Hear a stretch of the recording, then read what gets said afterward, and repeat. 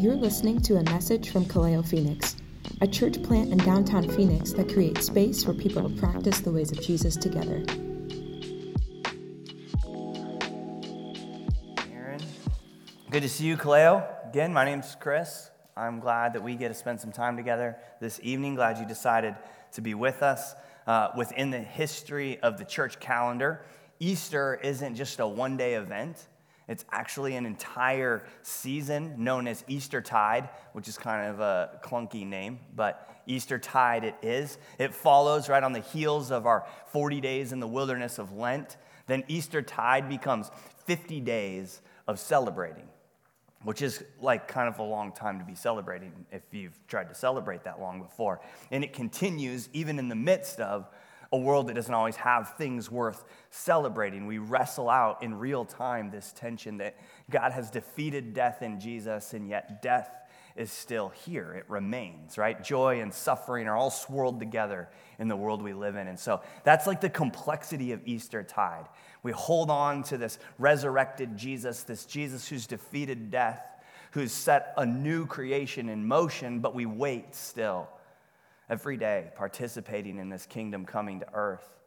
And we say, yes, Jesus, you are here now. You have done that, and you will do it again. And so we join you in that work. That's really then what this season of Eastertide's about. We follow around the resurrected Jesus, where he invites us to live as resurrected people filled with his Spirit, joining Jesus and fulfilling what he set out to do at the beginning of the whole thing, right? He said he came to bring good news to the poor, to the least, to the last, to the lost, to the left out. So today, we're going to follow Jesus into a locked room. Don't worry, it's not as creepy as it sounds. I'm going to read John 20, 19 through 29. I'm going to pray, and then we're going to tackle the passage together. The passage reads like this, and it picks up right where we left off on Easter Sunday. That Sunday evening, the disciples were meeting behind locked doors because they were afraid of the Jewish leaders. Suddenly, Jesus was standing there among them. "Peace be with you," he said. As he spoke, he showed them the wounds in his hand and his side. They were filled with joy when they saw the Lord. Again he said, "Peace be with you. As the Father has sent me, so I am sending you." Then he breathed on them and said, "Receive the Holy Spirit. If you forgive anyone's sins, they are forgiven. If you do not forgive them, they are not forgiven." One of the 12 disciples, Thomas, nicknamed the twin, was not with the others when Jesus came. They told him, "We have seen the Lord." But he replied, "I won't believe it unless I see the nail wounds in his hands, put my fingers into them, and place my hand into the wound in his side." 8 days later, the disciples were together again, and this time Thomas was with them. The doors were locked, but suddenly, as before, Jesus was standing among them. "Peace be with you," he said. He's into passing the peace too. Then he said to Thomas, "Put your finger here and look at my hands. Put your hand into the wound in my side. Don't be faithless any longer. Believe." "My Lord and my God," Thomas exclaimed. Then Jesus told him, "You believe because you have seen me. Blessed are those who believe without seeing me." Let's pray. Father, Son, and Holy Spirit, what a story we get to enter into today. We just say thank you for being with us already. We acknowledge your presence here. We invite you to have your way with us as we continue singing, praying, eating, hugging, learning, reading, studying the scriptures together, God. Continue to reveal yourself to us. Give us eyes to see what it is you've done, what it is you're doing, and what it is you desire to do. Give us hearts to join you in this work as well, Lord. Remind us that we're loved, and would you just give me your words to say, words that are for you and from you, so that we would make much of you in this space together this evening. We love you so much. We need you. It's in your name we pray. Amen. Amen. So why are these disciples afraid? Like, what was it about the message that Peter and John had brought to them after they peered into the tomb and said Jesus wasn't there that didn't satisfy? Or what about the message that Mary Magdalene had brought with her that was specifically from Jesus? Why weren't these accounts enough to dispel their fear. Perhaps their fear is understandable. Verse 19 says, that Sunday evening, as in that Sunday evening, right?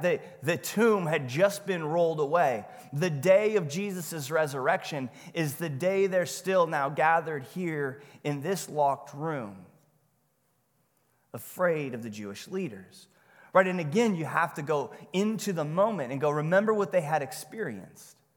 And we're experiencing in real time. The trauma and of the arrest and killing of Jesus is still fresh on their minds. Like, that's a real deal, right?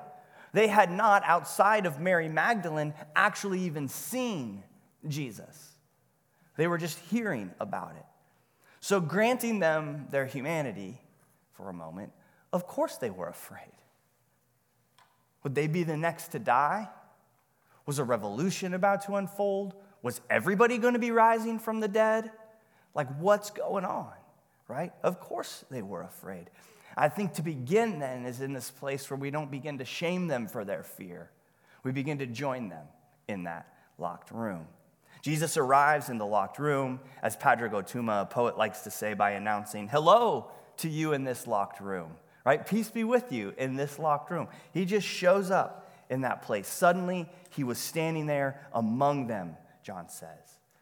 Peace be with you, Jesus says. Right? Shalom, the wholeness of peace, right, has entered the room. I guess we could say has entered the chat these days, right? Verse 20, as he spoke, he showed them the wounds in his hands and his side. And again, just try as you can to imagine what's transpiring here. They're so afraid of all that's happening. And now Jesus shows up suddenly into their locked room and he says, check this out. I've been wounded, but I'm alive. Like, talk about a message you'd need to hear right now. Just look here, look here. And they were filled with joy when they saw the Lord. Again, he said, peace be with you.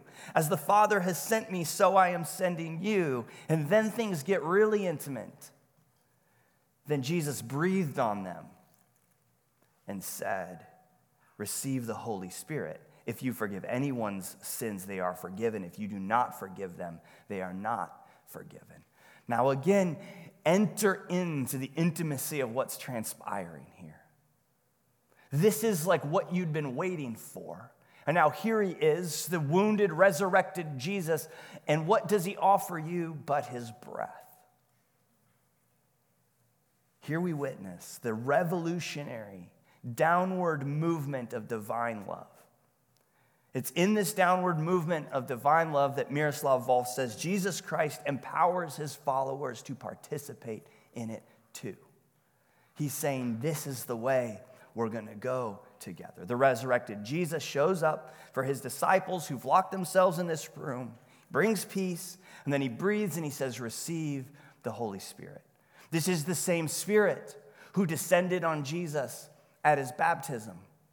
This is the same Spirit that when Jesus showed up in Nazareth said, appointed him to bring good news to the poor, that sent him to proclaim the release to the captives and recovery of sight to the blind, to let the oppressed go free, to proclaim the year of the Lord's favor.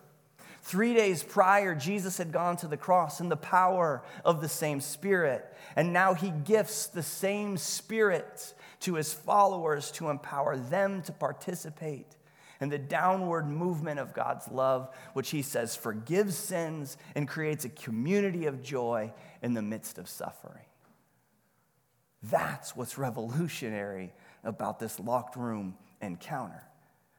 Volf goes on to say, he says, the breath of Christ risen from the dead gives birth to the body of Christ offered to the world.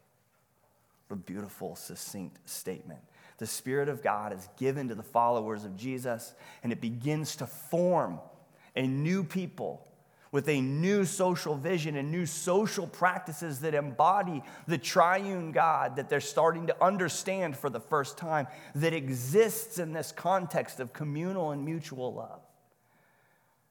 Go and live that way All of this in a locked room previously filled with fear. But as is the work of a community formed in the spirit of the love of Jesus, has anyone asked, who might be left out? Who might be left out? Verse 24, one of the 12 disciples, Thomas, was not with the others when Jesus came. They told him, "We have seen the Lord," but he replied, "I won't believe it unless I see the nail wounds in his hands, put my fingers into them, and place my hand into the wound in his side." So what I want to do is I want to turn a little bit the scripture as if it was a jewel, right? And we spin it this way for a moment, and we look at the story in a fresh light. And we look for an answer to the question we posed. Who is left out? Because apparently Thomas had been left out. Like, just imagine the implications of that. Or let your imagination run free with the implications of that. Because as we look at the passage now through the lens of the left out, a few questions come to mind. And for me, the first one is this. Like, why didn't any of the disciples express concern that Thomas was missing when Jesus showed up the first time? And interesting, like, hold on, Jesus, we're not all here right now. And as we know, right, the disciples, in quotes, as in that's how John refers to them, the disciples, were behind the locked doors because they were afraid. But apparently the general term disciples didn't include our friend Thomas. I'm just posing the question. Where was he? Not afraid? Roaming the streets? Trying to find somebody, help somebody, be with somebody? Start a counter revolution? Like, I doubt he was out for just a quick trip to the store and would be back shortly, right? Jesus would have been like, I'm good on that. And Jesus wasn't in a hurry anyway, right? So he'd been like, yeah, sure, Thomas can come back from the store. In reflecting on the whereabouts of Thomas, it's interesting that in John 21, which is the following chapter, Thomas was named as being present for the breakfast Jesus cooks on the beach. It's not a generalized term. Everybody who's joined Jesus on the beach when he appears to them there in John 21 is named. So before Thomas was left out, when was the last time we heard from him in the Gospel of John? I'll answer that because I've prepared for this moment, so you don't have to try to pull that one out. It was in John 14. And at this point in John 14, Jesus is in the midst of telling his disciples to not let their hearts be troubled, to trust in him. And then Jesus says this. He says, "I will come and get you so that you will always be with me where I am, and you know the way to where I am going." Essentially, Jesus confirms in John 14 that none of them will be left out. But Thomas chimes in, interrupting Jesus. And he says, "No, we don't know, Lord. We have no idea where you are going. So how can we know the way?" Thomas asks good questions. So with this now in view, right, how wild is it that Jesus literally comes back and gets Thomas?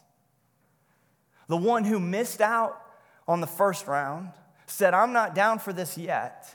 And 8 days later, he shows up.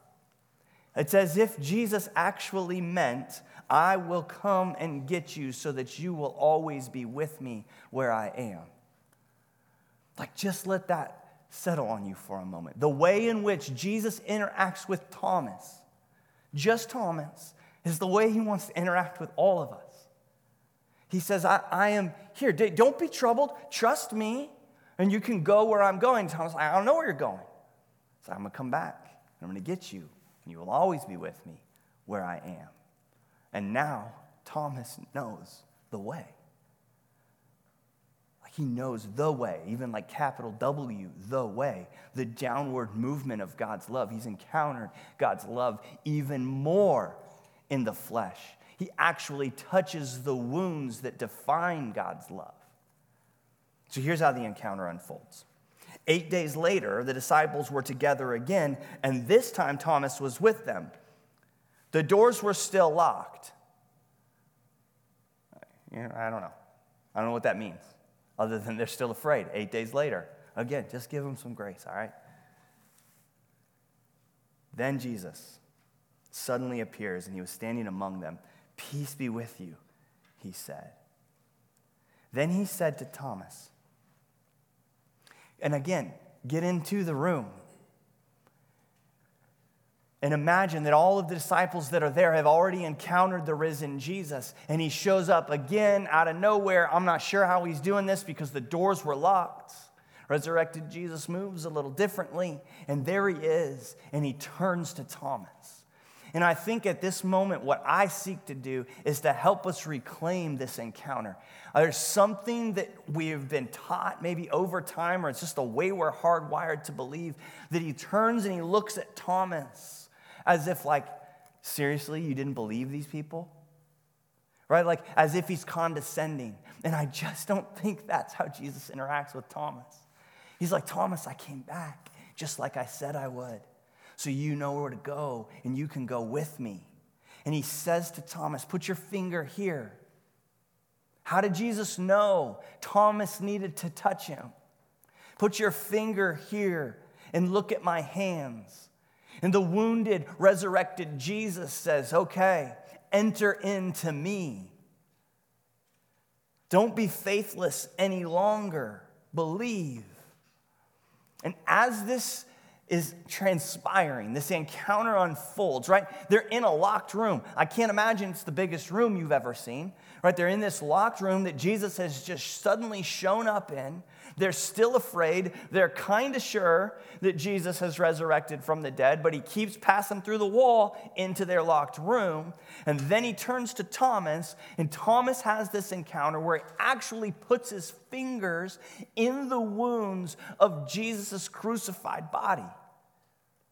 And as you're watching this happen between these two who had not yet had an encounter, Thomas exclaims, "My Lord and my God," which can be language that just seems heady or like part of a praise song. This is like the most intimate exclamation. This is the most reverent exclamation.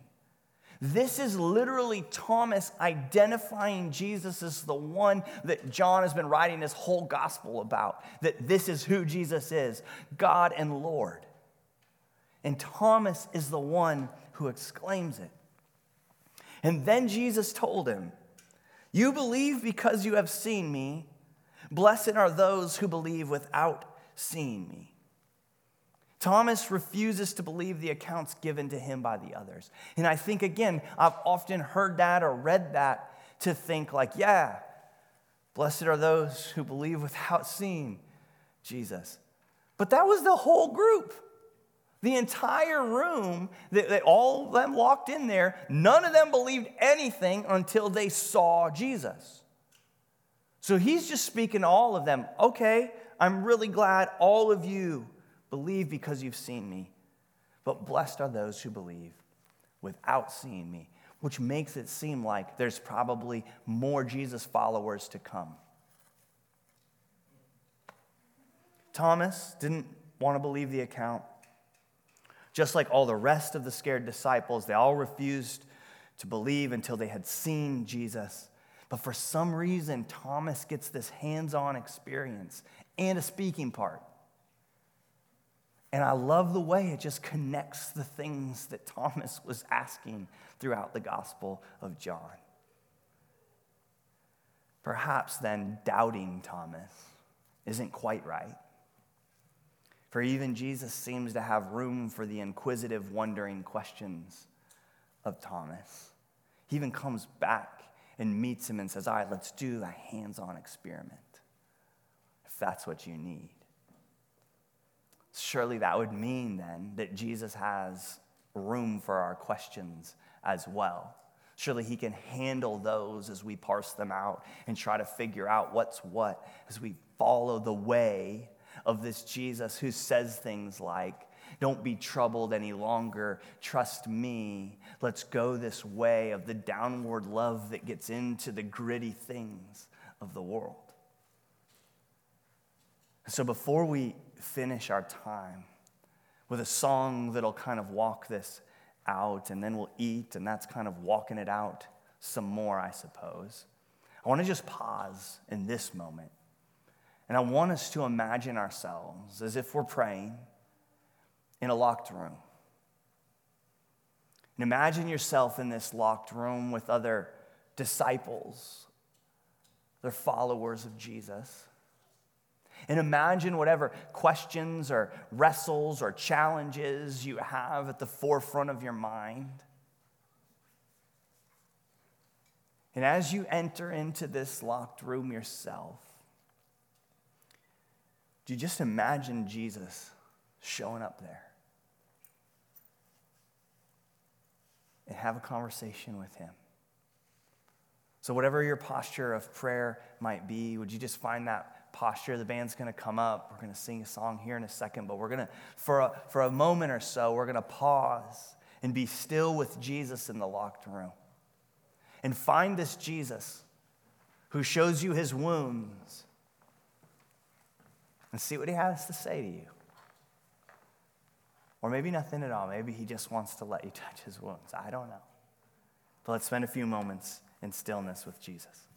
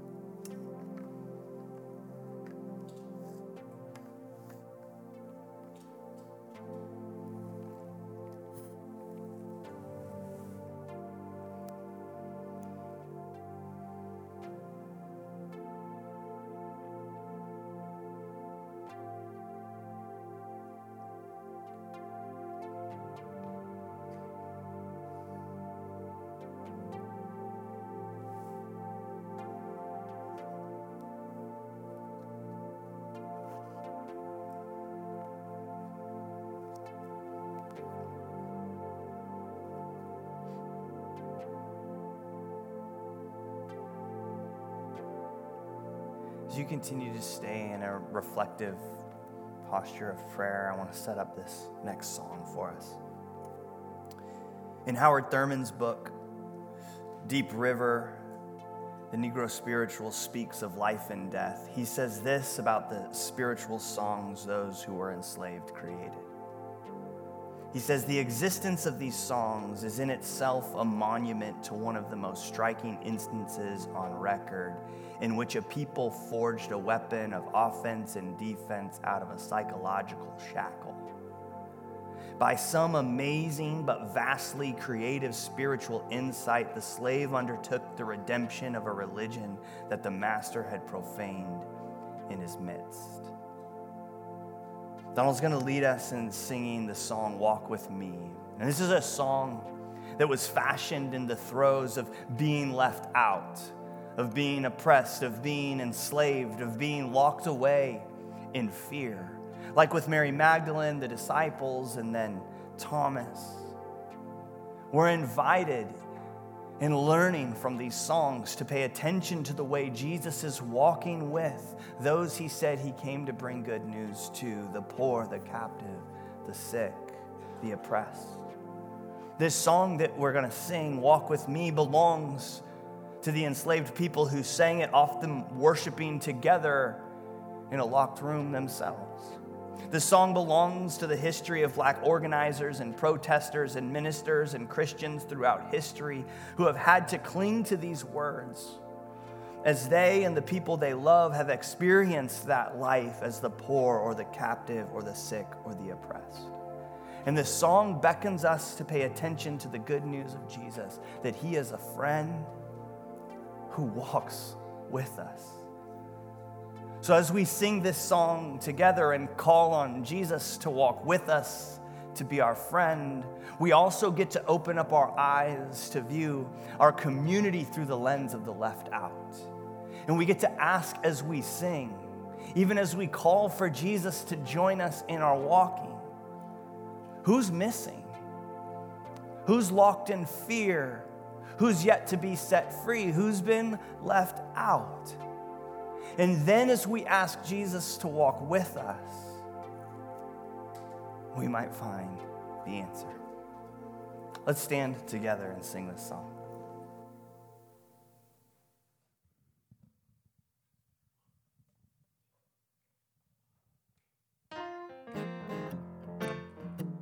Come on and clap your hands with me tonight. There's no way to do this song without the clap. So I'm going to need you to get that clap going for me.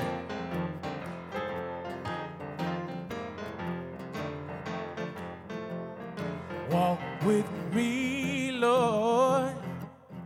Walk with me. Walk with me, Lord. Walk with me. While I'm on this tedious journey, I want Jesus to walk with me. Come on, sing that with me. Listen. Walk with me, Lord. Walk with me. Walk with me, Lord. Walk with me.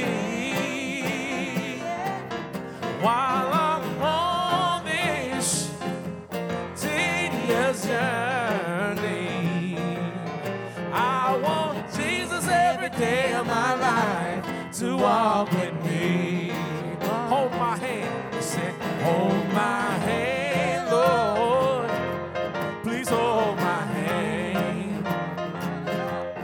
Hold my hand, Lord. Lord, please hold my hand. While I'm on this tedious journey, I want Jesus every day of my life to hold my hand. Be my friend, Lord. Be my friend. Be my friend, Lord. Oh, be my friend. While I'm on this tedious journey, I want Jesus every day of my life to be my friend. Walk with me, Lord. Walk with me. Walk with me, Lord. Oh, won't you walk with me? While I'm on this tedious journey, I want Jesus every day of my life to walk with me. For more resources or information about Kaleo, please visit our website at kaleophx.com or follow us on social media. If this episode has been helpful to you, let us know or share it with someone you know.